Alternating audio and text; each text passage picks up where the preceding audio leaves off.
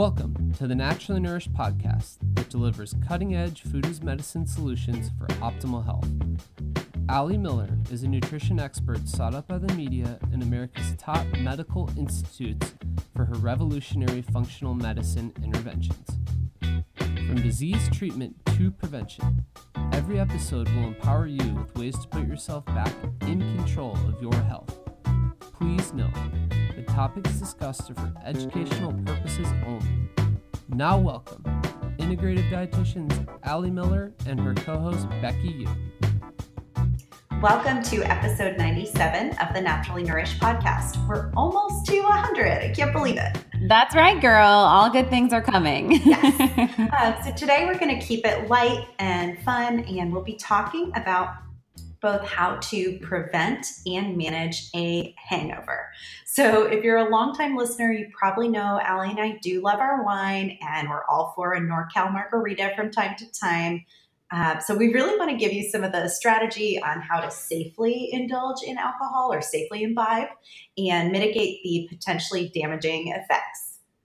Yes. So this is a real life episode, not a Halo episode. And we want to get a little bit into tools that we both personally use, how we can approach alcohol in a safe, moderate way and still live optimal health type lifestyle. Because both of us, I don't feel it to be sustainable to go complete abstinence. So here we go. Yes, we've had some good times and some bad hangovers. I'm not going to tell any stories today, but we're not perfect either. So we'll be getting way deep down actually on wine in our next episode. That's episode 98. So make sure you tune back in for that one as well. We talked to the founder of Dry Farms Wines, Todd White. But before we jump into this episode, let's get some updates. Ali, what's going on with your book? So the book is releasing, I believe now, the last week of August. So I was given the date of August 7th, which was a false date.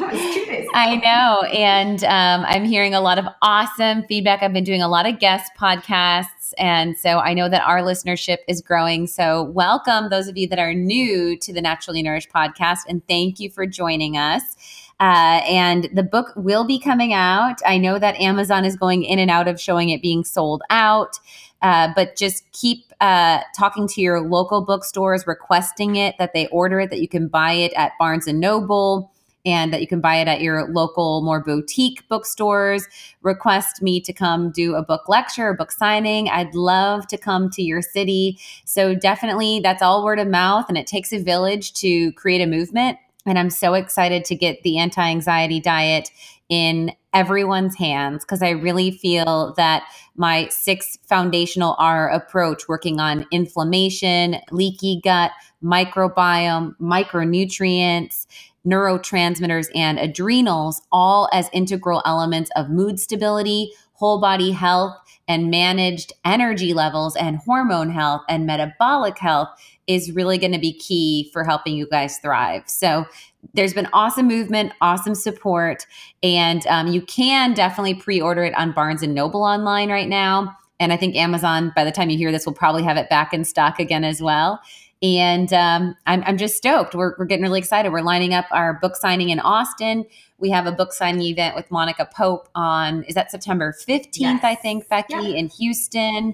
And, we're just riding the waves, and all of those things. You guys want to keep up to date with where I'm going to be and whatnot. Definitely stay engaged on social media at Ali Miller RD, and sign up for our free 2-week meal plan at alimillerrd.com. And that subscribes you to our newsletter. We're always going to be putting a lot of great content in there, always a new recipe, featuring the podcast of the week, and additional support for you for functional medicine and whole body health. Awesome. And I know we've been getting amazing feedback from the advanced copies that have gone out to certain wellness experts and practitioners that we're aligned with. So we're really excited to get it into everyone's hands, hopefully by the time the podcast airs. Yeah, let me read one testimonial I got actually from Christina Kerp, who we had on as a guest from Castaway Kitchen. So she says, Allie takes something which seems overwhelming and complicated and breaks it down into a doable program. She explains the whys and hows so well. I'm such a fan of her work and her amazing approach to food as medicine. This book is going to help so many people. Accessible, well organized, and full of invaluable information. Forget the prescription pad. This book is going to change lives. Oh, I love that. Thanks, Christina. Yeah. That's awesome. So let's talk a little bit, Becky, about our virtual Food as Medicine ketosis program that's launching in the next couple weeks, and then we'll get on with managing hangovers. So September 4th, we are starting up our fourth round of our virtual keto group. I keep wanting to say third, but it's the fourth one. So at this point, we've really honed and refined our materials. Even if you've done it in the past, the materials this time around will be different. The lectures will be different. We learn from every single group who goes through this. And this is a 12-week virtual program. It is focused on 6 live webinars where Allie will go down the rabbit hole into issues beyond just the macros of ketosis. We talk about the microbiome. We talk about stress. We talk about inflammatory foods and the MRT test, and we'll kind of go down the rabbit hole in a more functional medicine approach. And I think what really sets us apart from other keto programs that are out there is that we really focus on real food. We're not using any of those non-caloric sweeteners. You guys know how we feel about those. So we're focused on real food and we're focused on real results. We've had amazing results in our program so far. Weight loss of 50 plus pounds, getting folks off of diabetic medications. We've seen reductions in cholesterol for sure and other medications as well. So fantastic results all around and lowered sugar cravings, which is always a plus as well. Clearer skin and reduced autoimmune disease activity, reduced inflammation and pain. Just awesome, remarkable findings. We've now had over 15 physicians come through our program, which is amazing. And we're crossing over 1,000 participants that have been in my Keto Food as Medicine program. So we welcome you all to join us. It's only $199 for the entire 3 months. And with that, you get 2 ebooks, Eat Fat, Get Skinny, as well as my Ketogenic Kickstart, which has all of the research and evidence-based information on any keto myth and also strategy of how we develop and get you fat adapted. So like Becky said, it's real food, food as medicine. And I really take the approach of starting you with some form of rigidity to get fat adapted. And then by the end of this 3-month program, ensuring that you lose that tight distinguishing yes and no list of keto versus non-keto foods and really working on ketosis as a metabolic state versus a yes or no food list and rules and guidelines, really listening to the feedback of your body. And so whether you're new to keto or keto curious, or you've been doing a ketogenic lifestyle for over a couple years, this program can definitely take your body and your goals to the next level. Awesome. So I'll link to where to find that class in our show notes. So hop on over, sign up before September 4th, and we'll be excited to have you. Yes. Okay, so let's start off maybe just a little bit nerdy here, and then I promise we'll get to the fun part. You guys know we can't help it. We always get nerdy. So let's talk a little bit about how alcohol is actually metabolized in the body. Like, what's the process from that first sip of a cocktail or wine? What is the body actually going through? What are the various stages and what happens to that product? Sure. So alcohol, when we think of the term alcohol, we're really considering ethanol, which is absorbed super rapidly in the body. And alcohol in its varied forms, obviously there's different percent proof and concentration of ethanol in forms of alcohol, but all forms of alcohol are liquid. And we don't have to break down and digest fibers. We don't have to go through mechanical enzymes, at least on a digestive level. So when we drink alcohol, it's rapidly goes through our intestine into our bloodstream, up to our liver. And there are enzymes strategic or specific to alcohol, such as alcohol dehydrogenase, that is going to convert alcohol into acetaldehyde. And interestingly enough, acetaldehyde is actually 10 to 15 times more toxic than just straight up ethanol. Whoa. So this byproduct, yeah. So our liver makes worse of a little player in our system in that metabolic process. And in that process, we also then carry into the liver, after the intestinal absorption, other enzymes that play a role, such as cytochrome P450, which is one of the main phase 1 detox enzymes that many medications work on, a metabolic excretion. And it can definitely be distressing then, or hinder the function of cytochrome P450 of detoxifying other compounds like plastic byproducts, endocrine disrupting chemicals, and then, like I said, yes, medications and other endogenous toxins that the body has produced. So alcohol itself is an exogenous toxin, meaning it's something from outside of the body that we consume. It's rapidly absorbed into our bloodstream via the small intestine, carried to the liver, and then there are enzymes that actually metabolize that ethanol into a more dangerous byproduct. Yeek! Okay, so thanks for keeping it short and sweet. I know there's probably a lot more to it, but that's probably sufficient for most people's understanding. And then let's talk about this a little bit, because it kind of blew my mind learning that alcohol's literally metabolized basically like a separate nutrient.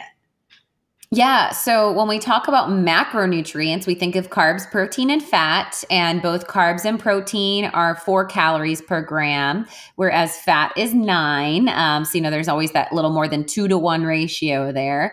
And that's why, if you're eating 70 grams of protein and 70 grams of fat, you could still be definitely in a fat dominant diet based on that 9 calories versus 4. But alcohol actually has 7 calories per gram. So it's like its own world in macronutrients. Now, we don't consider it in the term of macronutrients because it's non-essential, and it's not something that we want necessarily in our daily distribution.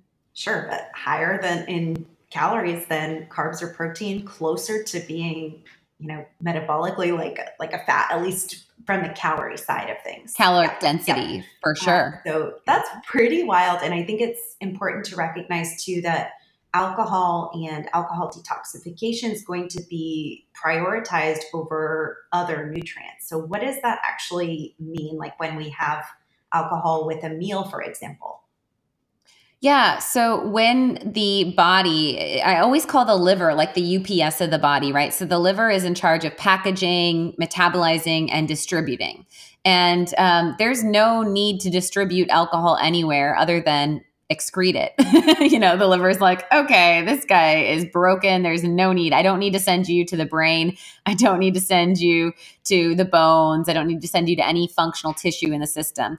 So all of the energy of your metabolic processes really goes into upregulating detoxification. Again, in our detox processes, we often make free radical intermediary compounds that are more dangerous than the initial substance itself.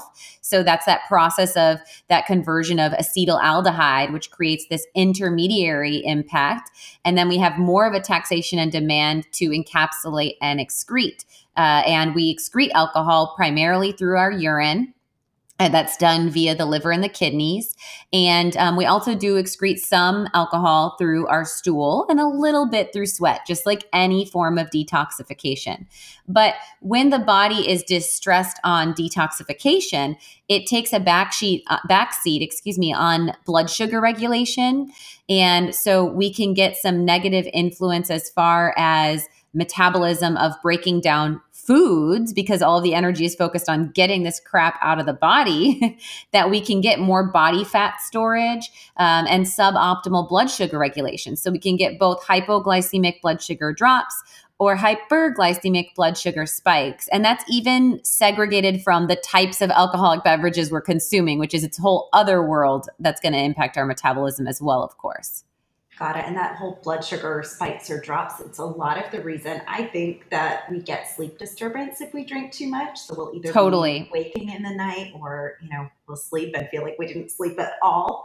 So I think that's a super interesting piece of that puzzle too.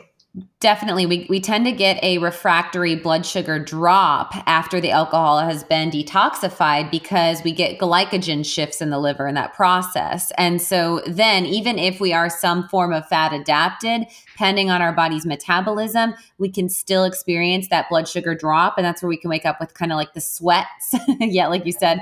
And some people say, oh, they get hot flashes from things. And that's that mechanism exactly, is the blood sugar crash. Okay. And then this whole piece of the puzzle with basically everything else is backburnered until that toxic burden of alcohol is dealt with. That's part of the argument for alcohol causing us to gain weight, right? Absolutely, because it is calorie dense, right? So at the end of the day, we're adding calories to our meal and going excess calorie, regardless of our macros. I've had people that are doing keto that are like, I don't get it. I'm at 85% fat in my diet. And then we look at their intake and they're eating 3,000 calories. Well, like, girl, you're not going to lose if your metabolic rate is at 1,200 calories and you're almost tripling your metabolic rate. You're going to gain weight. And so I think that macros are king over calories, but we need to be mindful that calorie in excess of any form causes weight gain. And so definitely, especially with the density of the 7 calories per gram, we're adding calories to our intake. And the issue with alcohol is usually beyond the refractory of the blood sugar drop of actual hypoglycemia and going for munching to pick ourselves up. We also have that paired with lower inhibitions. So then we're going to go for more of those like food munchies that are going to be less optimal food choices and may also have less of a mindful consumption. So we're going to overconsume as well foods. Awesome. And then going back to alcohol and keto, let's just speak to that for a moment. So can we have alcohol and keto? That's always in the first class. It's like, oh my God, what's going to happen to my wine? I swear 10 people ask me that at least. But can we have will it kick us out of ketosis? What's the deal there? So it's interesting it's a great question to address. And if you're doing ketosis as a lifestyle, I think that you really have to find a way to make everything that you want in your lifestyle to work in moderation. So I think it has to. And we're actually going to have Kendra on here, which she wrote Craveable Keto, but she also did that Keto Happy Hour book with cocktails. Ooh. And I love that because, yeah, I mean, you need to be able to have, for peace, love, and low carb, you need to be able to have that approach of good, better, best. How does this work in my lifestyle if this is going to be a lifestyle, not a crash diet, right? So the key is that we're being moderate. As far as keto selections, I know we'll talk later in today's show about our favorite forms of alcohol and kind of good, better, best, but being mindful, of course, of glycemic impact. So doing like a spirit, often a clearer spirit is best with soda water, and then some like herbaceous compounds like maybe basil muddled or something like that. And then, yes, red wine and even white wine and champagne. Champagne actually has a pretty low carb impact, like 4 grams of carbs per glass. And so we do want to take that into account as far as our total carb intake with keto. And then we also want to be mindful. There's a little bit of a false correlation where I'll have people say, oh, I went to a wedding and I ate, I stayed lowish carb. I navigated around the bun that was served, the dinner rolls, and I had the salad and I had my protein and skipped the mashed potatoes. But I did have a couple bites of wedding cake and I had 3 glasses of wine. And the next morning, my urine strips were even deeper into ketosis. I hear this all the time. And I'm like, well, good for you for being mindful in your navigation at the wedding. And maybe those couple bites of cake were worth it. But let me just tell you that your urine strips measure acetoacetate, right? And acetoacetate is going to be often falsely elevated in your ketone urinary metabolism because there is this intermediary influence when we get an increase of hepatic ketone production from fatty acids from our diet of ketosis, but it can be linked to ethanol-induced glycogen depletion. There was actually a research study done on this in the 70s, and they looked at ketonuria, or ketones spilling in the bloodstream, and alcohol-induced glycogen depletion driving the surge or the push of ketones to be metabolized more rapidly. And basically what that means is, and we'll talk about how alcohol dehydrates the body, but like I said, the liver, in its focus of trying to detox, kind of wrings out that glycogen storage, and then that is what creates that residual surge of ketones out of the body and out of the urine. You're not getting deeper into ketosis because of the wedding cake and the 3 glasses of wine. Yeah. You're spilling ketones. You're spilling ketones in your urine. Yes, truth. But you're not getting deeper into fat burning by drinking alcohol. False. Yeah. Okay. Just to clarify. Yeah, we get that question a lot, so I'm glad we hit that. So let's talk about a little bit of the scary stuff a little more before we get into the fun stuff. Just kind of the scary aspects of overconsumption, obviously addiction being a serious concern, additives in our wine and our alcohol, sugar, and maybe a little bit about the microbiome, because I know there's a lot here. Oh, yeah. That's a lot to unpack, Becky. Let's go one at a time. Yeah. So addiction first. I mean, and just the, I think, seeking external void or filler for the void, excuse me. I often say that when we're dealing with whether it's food addiction, alcohol addiction, drug addiction, we're often looking, just like in a conventional medical model, to silence a symptom versus resolve a root cause of imbalance. And so when we're reaching for alcohol to escape, that's definitely concerning. And that's where then we can go down a deep rabbit hole of cyclical depression and anxiety. We can also create dependency to really get that, escape mechanism going. And there definitely is an effect on our neurotransmitters and our B vitamins. So our B vitamins are some of the greatest area of depletion from excessive alcohol consumption. We think of thiamine as the big known one, but really all of your B vitamins get depleted within that dehydration process. And B vitamins play a big role with detox, which is another reason why these get depleted. And remember, B vitamins are essential for energy. They're essential for fueling our mitochondria, our energy factory cells of our body, and they're essential for neurotransmitter production and also the communication of our neurotransmitters. So if you get depletion of Bs, that following day, you're going to feel lethargic, you're going to feel low, and you're going to deal with some brain fog, which can then lead you kind of that flat affect, which makes you want that pick me up and that vicious cycle. And then beyond the mood impact and the addictive tendencies, severe alcoholism and, high alcohol intake in binge drinking form or in a chronic intake with alcoholism, we're going to see liver and then organ damage. Like we can even get pancreatic damage, we can get cardiovascular damage, and can have also a lot of studies are tying things like breast cancer as a concern with excessive alcohol. So there's organ influence and there's nutritional influence, and then there's the behavioral addictive influence. And all of these are really important to take into account. And it is important, although we'll be light and talk about fun ways to use alcohol, it's important to acknowledge that it is a toxin.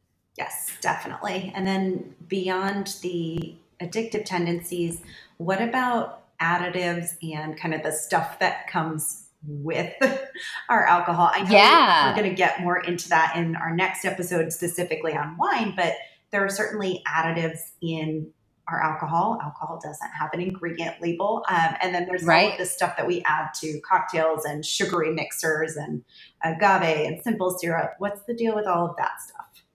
Yes. So, there's, like I said, always a good, better, best. And one of the big, concerns is that alcohol doesn't have an ingredient label. There are a lot of enhancers of flavors. There's a lot of preservatives. There's a lot of toxic compounds in addition to the ethanol or the alcohol itself. And then when you're looking on mixers, that's a whole nother gamut of world. But yeah, Todd shared with us, which we'll have in the following episode with Dry Farms Wine, 76 additives can be seen in conventional wine, 76 different chemicals. I mean, so beyond things like caramel color, these are things that can also be added to, of course, darker alcohols like your tequilas and whiskeys and whatnot. But there are additives and preservatives and toxins that only add insult to injury to the ethanol or alcohol itself. And then when we look at the mixers, we're talking about things like high fructose corn syrup. We're talking about other preservatives like polysorbate 80, which is found in a lot of liquids, even condiments like ketchup. We're talking about, regardless of if they use cane sugar, high sugary mixes, which are going to spike our blood sugar and drive excessive insulin. And then we're talking about even in something savory like a Bloody Mary. I have found that I can only do homemade Bloody Marys because 99% of Bloody Marys have gluten in the mix. So I always have to ask specific at a restaurant if I want to indulge in something savory and that would be otherwise keto friendly, a Bloody Mary, that, it doesn't have wheat or high fructose corn syrup in it. So a lot of additives and fillers. And then the final thing to consider is the biome, which you mentioned, Becky. And that's the idea that alcohol is sterilizing, right? So we use that in the medical field, alcohol swab before testing our blood sugar, right? Or before doing a shot or something like that, or to clean a wound.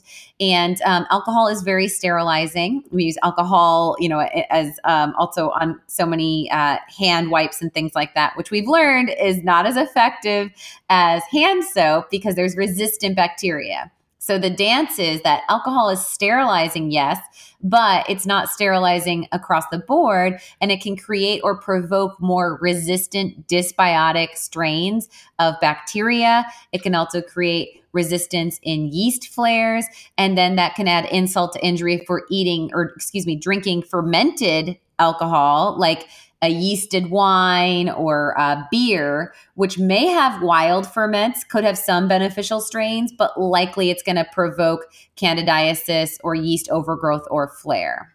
Got it. And so that would be, if we're not tolerating alcohol well, actually, candida can drive alcohol intolerance. And if we're seeing excessive bloat from beer or wine, that could be an insight into what's going on in your microbiome. Absolutely. And, there was that brewing beer in our belly article by New York Times a couple years ago where someone was actually failing blood alcohol tests based on the amount of SIBO that they had going on. So they had so much small intestinal bacterial overgrowth that they were creating that fermentation and breathing out alcohol. So definitely that can add, again, another kind of vicious cycle of alcohol intolerance. And when people say, oh, I just feel like I get drunk so easy these days, that's often a sign of a microbiome intolerance or an issue with detox enzyme pathways. So 2 things to consider is doing my 10-day detox or my Beat the Bloat 6-week bacterial and yeast cleanse to kind of plow the fields and reset your body. Not necessarily just so that you can drink more alcohol, but because that's one of the symptoms of your body showing you that it's off kilter. Sure. Awesome. So let's move on to talk about prevention a little bit, because let's face it, alcohol is probably going to happen for most of us from time to time. I don't know if we trust the people that don't drink, Becky. I'm always like, whenever I'm meeting up with a new person, I'm like, let's meet for a glass of wine. No. Okay. All right. You're going on that list. Okay. And certainly people have their own, personal reasons, but yes. I joke. I'll meet you for a matcha tea. Exactly, don't worry, guys. Exactly. But it's going to happen for most of us from time to time. So let's talk about why we get hungover in the first place and maybe why certain people get a little more hungover than others, other than the microbiome hit. Yeah. So obviously the first way to prevent hangover is to not consume alcohol. And so that can be a great option. And like I said, I digress. I was being light. I think that it can be a really great commitment to your health. But for some of us that just, whether it's cultural or whatnot, I am such a foodie within my health experience that I will never be able to be so rigid that I can't enjoy food. And that's what I love about my real food keto approach is that all flavors, textures, it's all there, man. And it's rich and I never feel deprived. And so keeping alcohol in the playing field, like I said, I think is a sustainable approach.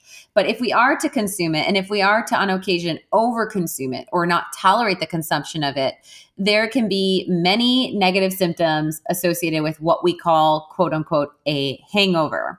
So we can see from headache to brain fog and concentration issues, fatigue, actual physical aches like myalgias, aches in the tissue. So our soft skeletal muscular tissue. We can see joint pain. We can see mood shifts, so irritability, and then we can definitely see anxiety dips. We can get significant drops of serotonin and GABA because of that sterilization impact and because of that B vitamin depletion. So that can lead to like a little bit of almost like a tremor or an uneased feeling, and even kind of cascade into a depressive tendency. We can also see nausea and vomiting, especially if we go to alcohol toxicity. That's where we'd have vomiting. And then extreme thirst and dry mouth, drier, saggier skin, food cravings, and or unmanaged hunger. And that can also be a coping mechanism to kind of refill that void per se. Okay, and then let's talk a little bit just about the toxic buildup component. I know we kind of hit on this prior, but there are other, genetic factors like we mentioned.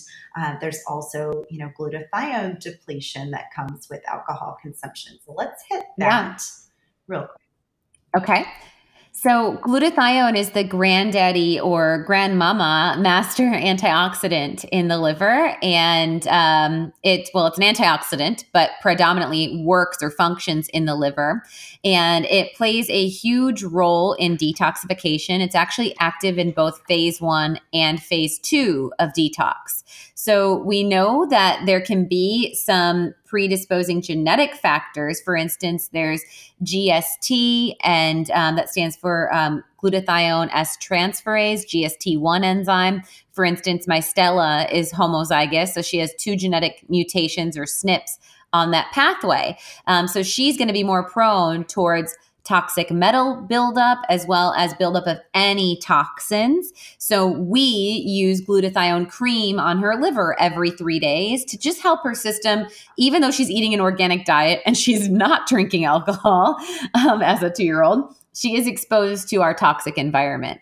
So there's things preemptively we may want to be mindful of, and beyond the depletion of B vitamins, all of our detoxification enzymes should be considered as a tool to do and take higher doses of prior to and post consumption to drive and give the nutritional building blocks that the body needs to drive that excretion pathway.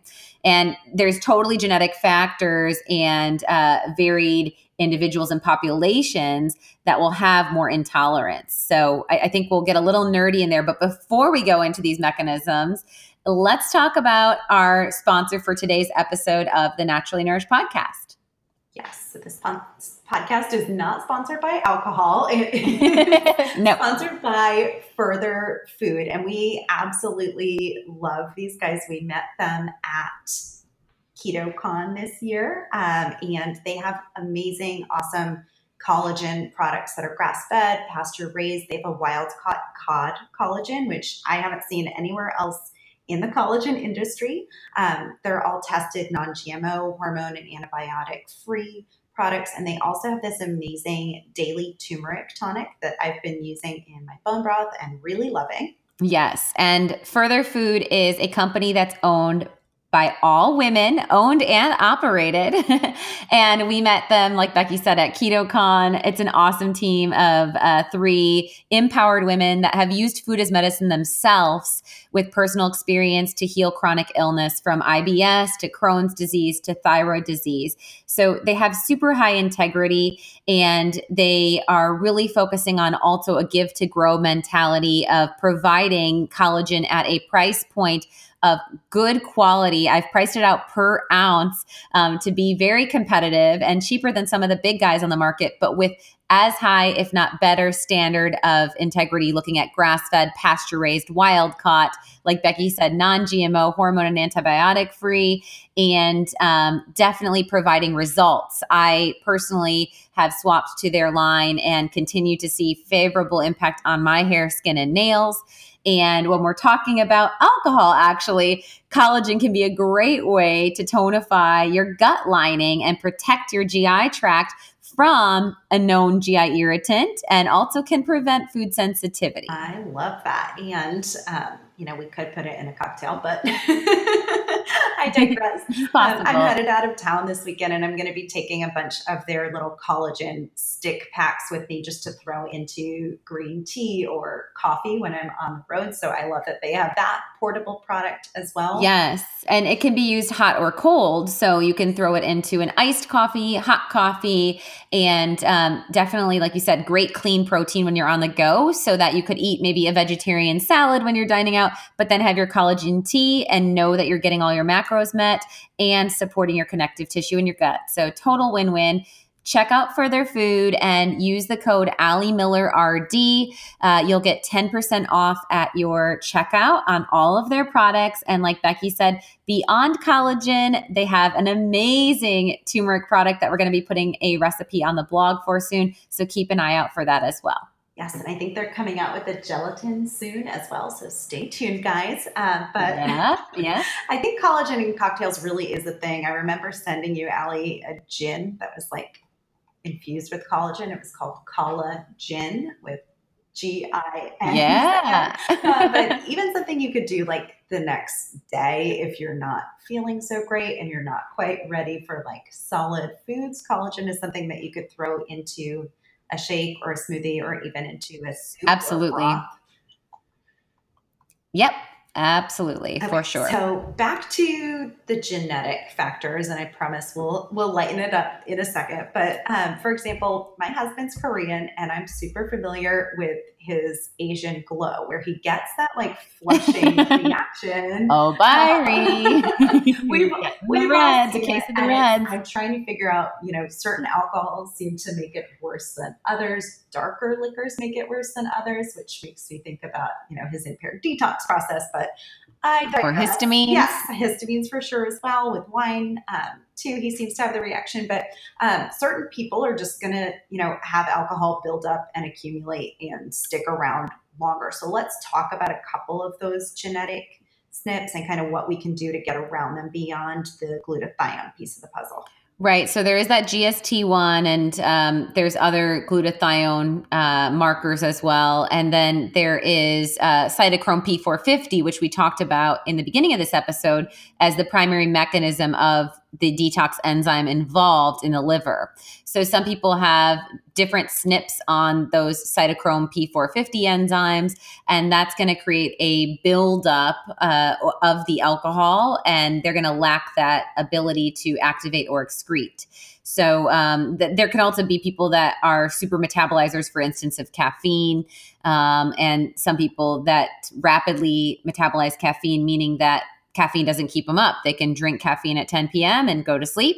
And then there's sluggish, right? So you can always have a fast or a slow genetic enzyme action. So you can be a slow detoxifier or a rapid detoxifier. And that's going to play a big role on how you perceive or I guess experience a buzz, and then how you feel the following day too.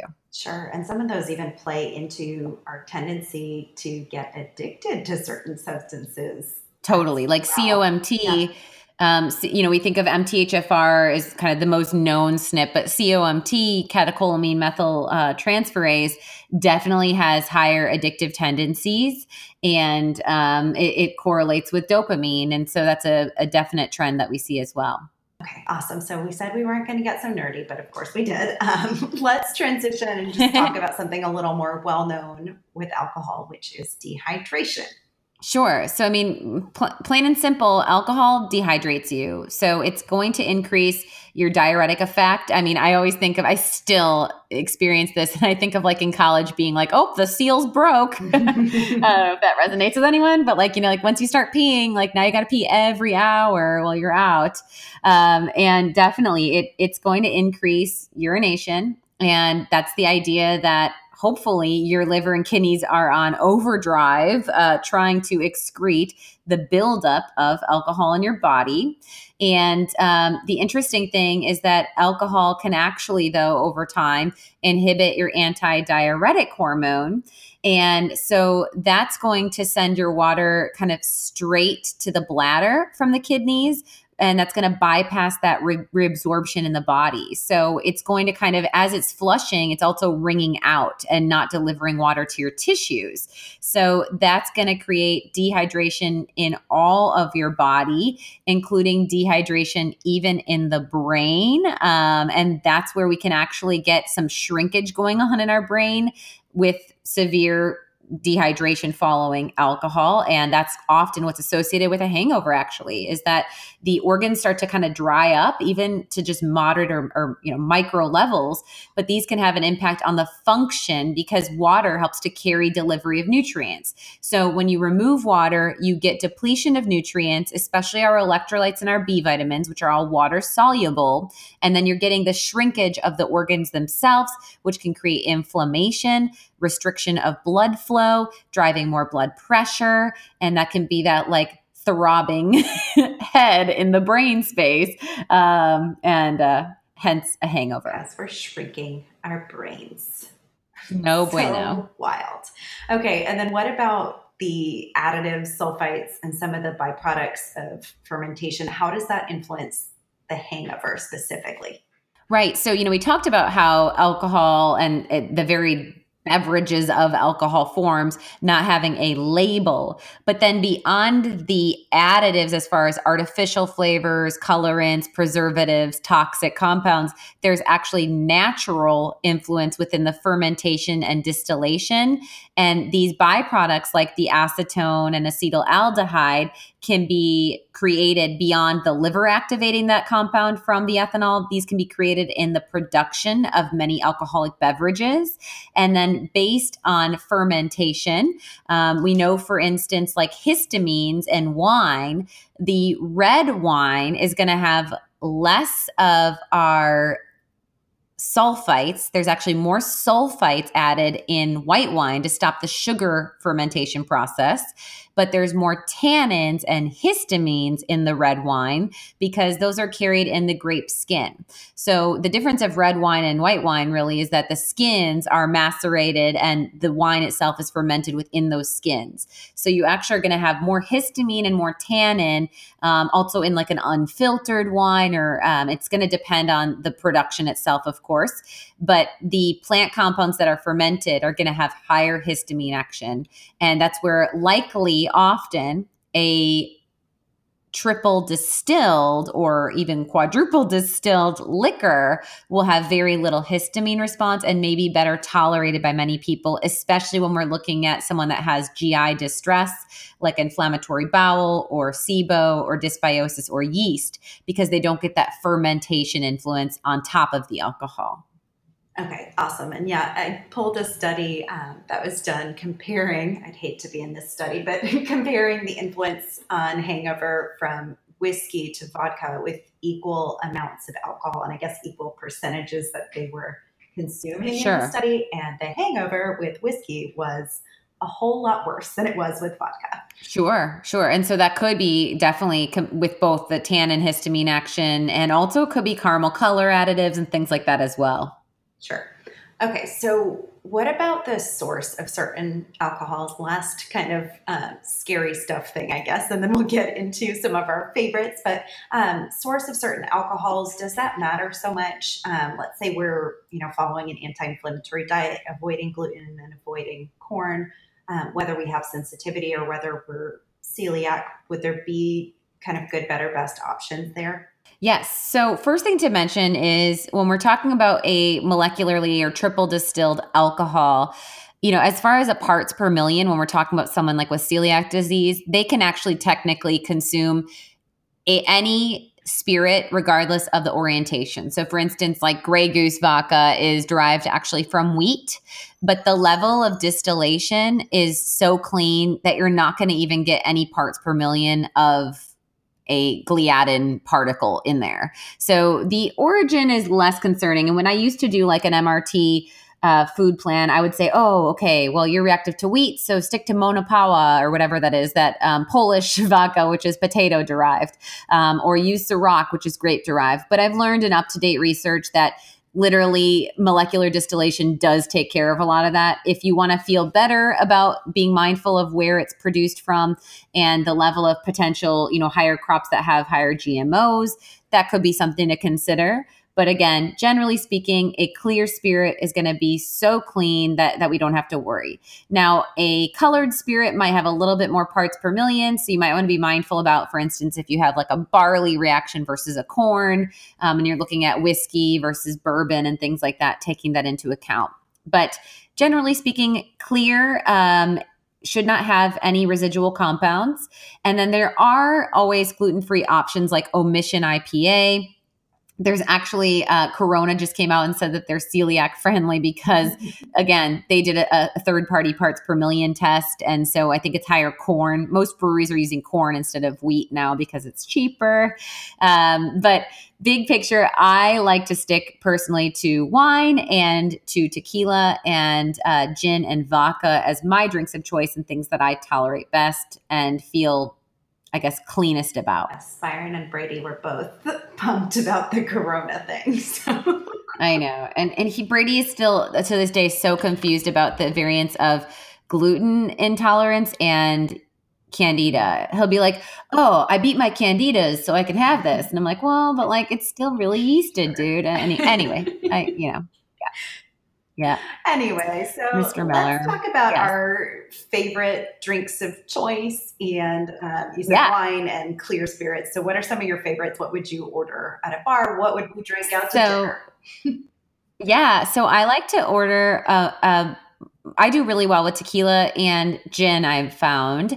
And like I said, wine. And I'm probably going to go 90% plus for wine. I do really well with wine. And I like to generally recommend asking for like an old world wine, which is going to have, and you'll learn in next episode, I'm not even going to digress, but we'll learn so much in next episode about wine. But old world wines are something to consider. And then at home, I would be a big fan of Dry Farms wine because they do third-party testing to be free of residual sugars, to be lower alcohol percent, and cleaner. So we will put in the show notes, there is a promo code for a bottle added onto your order for only $0.01 with your order from Dry Farms Wine. It's also on our Instagram in our Tap bio, and definitely something to try out. And you'll learn more about why you should try Dry Farms Wine next episode.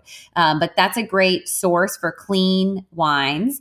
And then if I'm doing like a margarita, the NorCal Marg, I believe it's Rob Wolf that named it that, is basically like a vodka soda with tequila. So it's sparkling water, tequila, lime, and salt.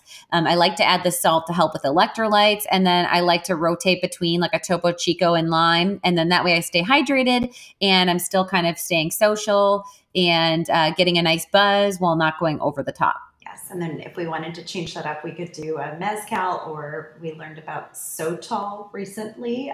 Yes. Which would be more like smoky, kind of fun flavor. Yes. And then for gin, I'm a big fan of actually doing there's something called a Greyhound, which is like a vodka, grapefruit, salt, or some people call it salty dog.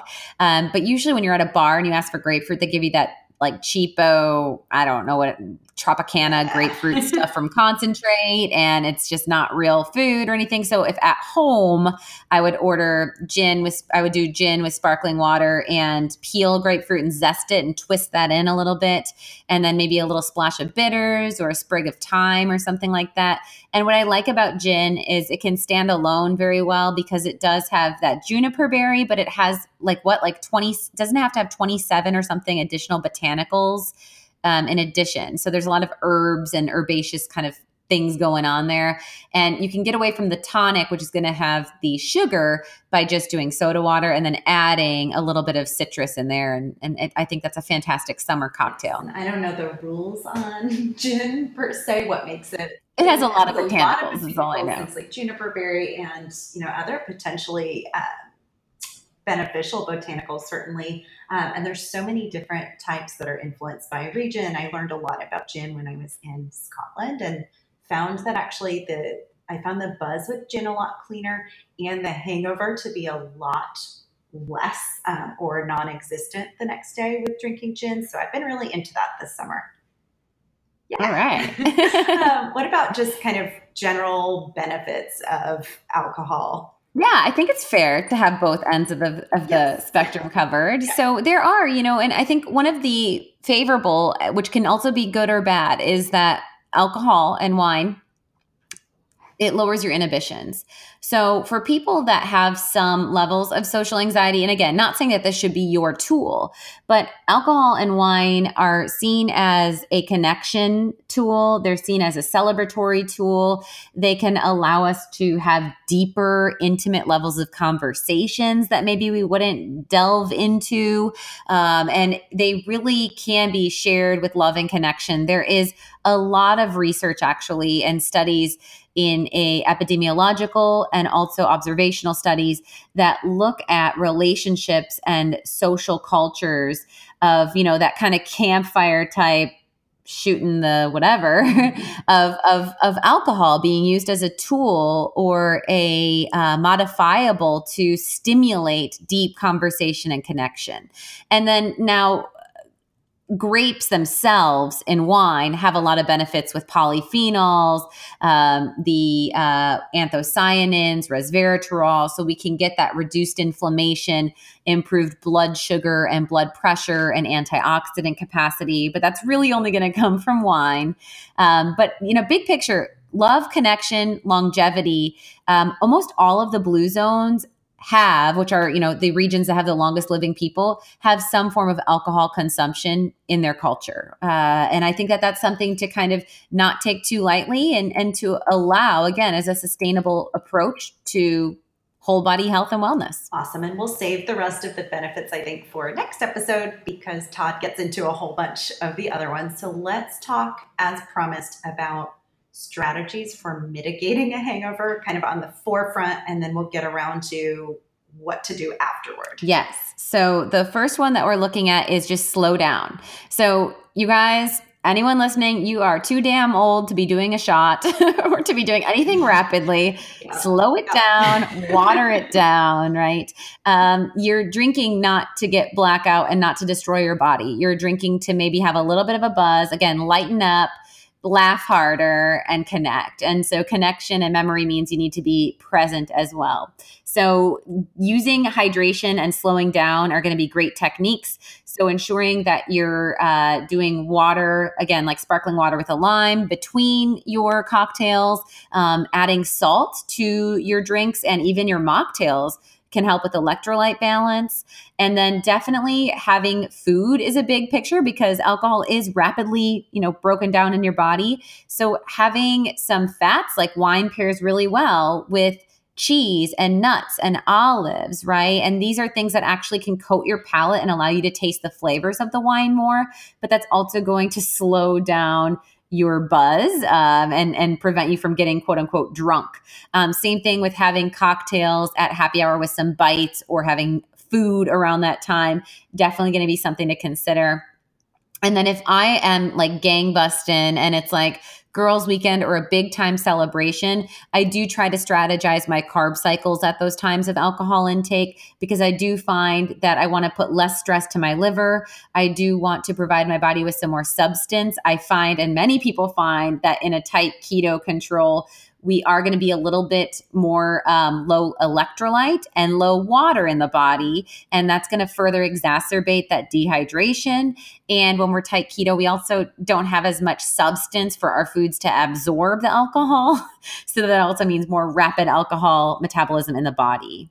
Yep, I've learned that one from experience. I'll try to often keep it super tight with my meals so I can have one extra drink. And the next day I always regret it. And you always tell me that doctrine creates disconnect. And yes, Becky. I'm going to remind We're myself figuring it out. And go back and listen to this episode. Yes. Oh my God. And then, choosing, of course, the carriers with your alcohol to be additive free and free of sugar is really important. So again, asking for soda water, asking for, I would just like a twist of lemon, or I'd like when I order my low-cal marg, I say, here's what I would like. Even if I'm at a Mexican restaurant and they have 27 margaritas, I say, here's what I would like. I would like Casamigas Blanco with the juice of a lime and a half. And I would like you to shake that with coarse salt. And I'd like salt on the rim. And I would like about an ounce of sparkling water with that. I just ask for it exactly like that. And they write it down, and it's always perfect. Because if you just ask for something skinny, there could be other gunk in there. So you always want to specifically ask for what you want. Yeah, I love that. We'll put that up on the blog as well as a recipe. We've been promising that for a while. Good. We'll get our favorite margarita up there. Yes. And then let's talk real quick to give you guys some tools and strategies to mitigate the hangover on a supplement level. So I am a huge fan of many things, but two all the time as far as any alcohol consumption is my Ultimate Detox, which is really big support for that phase 2 detox. And that literally lives on my nightstand for the just in case times. And then I will take a detox pack. Like if I'm doing Fredericksburg winery tours or things like that, I will take a detox pack the morning of, the night of, the next morning of, and the next night of. So I do 4 detox packs anytime that I'm doing more than 2 drinks.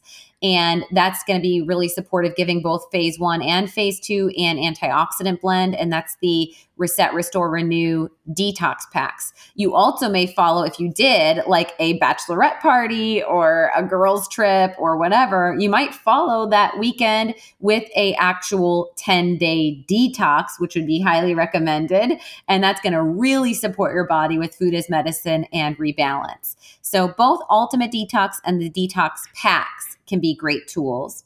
And then if you're someone that knows you have that glutathione genetic component, or you've had deficiency of glutathione from a micronutrient test, I highly recommend my Cellular Antiox. This has both N-acetylcysteine and glutathione.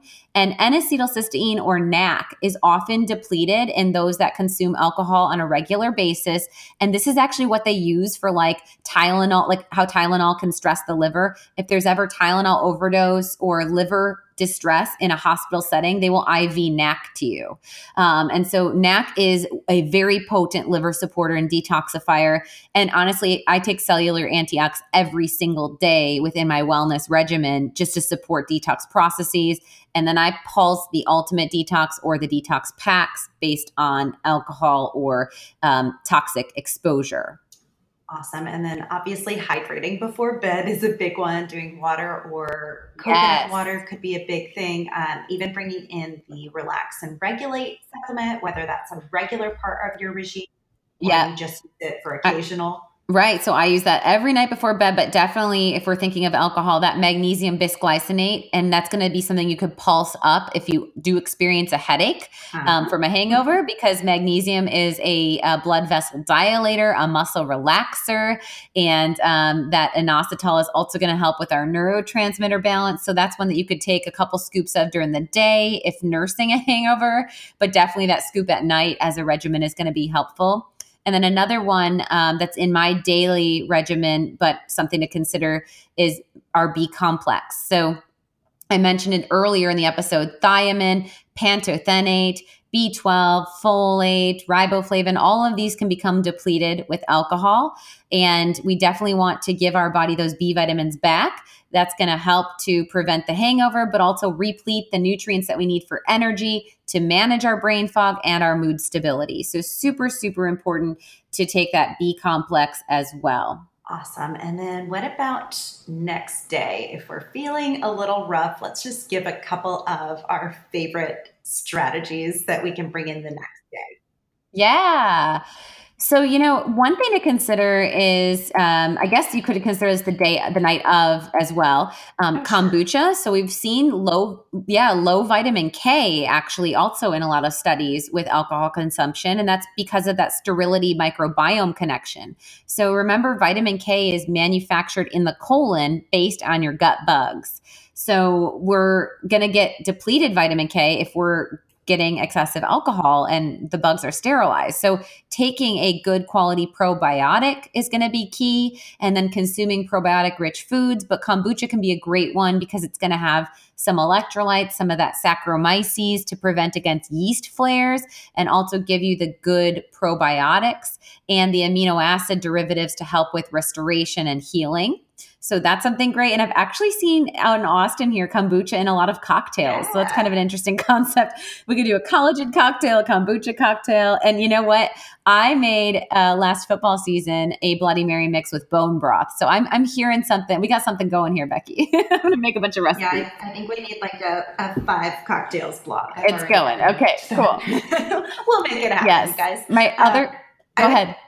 Yeah, go ahead. I was going to say berberine, Allie, might be something. I don't know if we do it before, during, but especially if it was like a higher wine intake and we tend toward yeast overgrowth, that's a big one that I'll bring. Yep. And me personally, I'm prone to my ocular microbiome will get distressed, and it kind of trends with my autoimmune trends. And so I will be prone towards like sty or dermatological flares, and berberine knocks all that out because it stimulates bile flow. It has antimicrobial, antifungal, antiviral, anti-inflammatory, all beneficial mechanisms. So I will pulse up berberine, especially if doing yeasted beverages like champagne and or wine. I'm going to take berberine at like 2 to 4 a day for a couple weeks and get my body back on track and prevent all of that. And our berberine boost is an awesome kind of whole ingredient supporter there.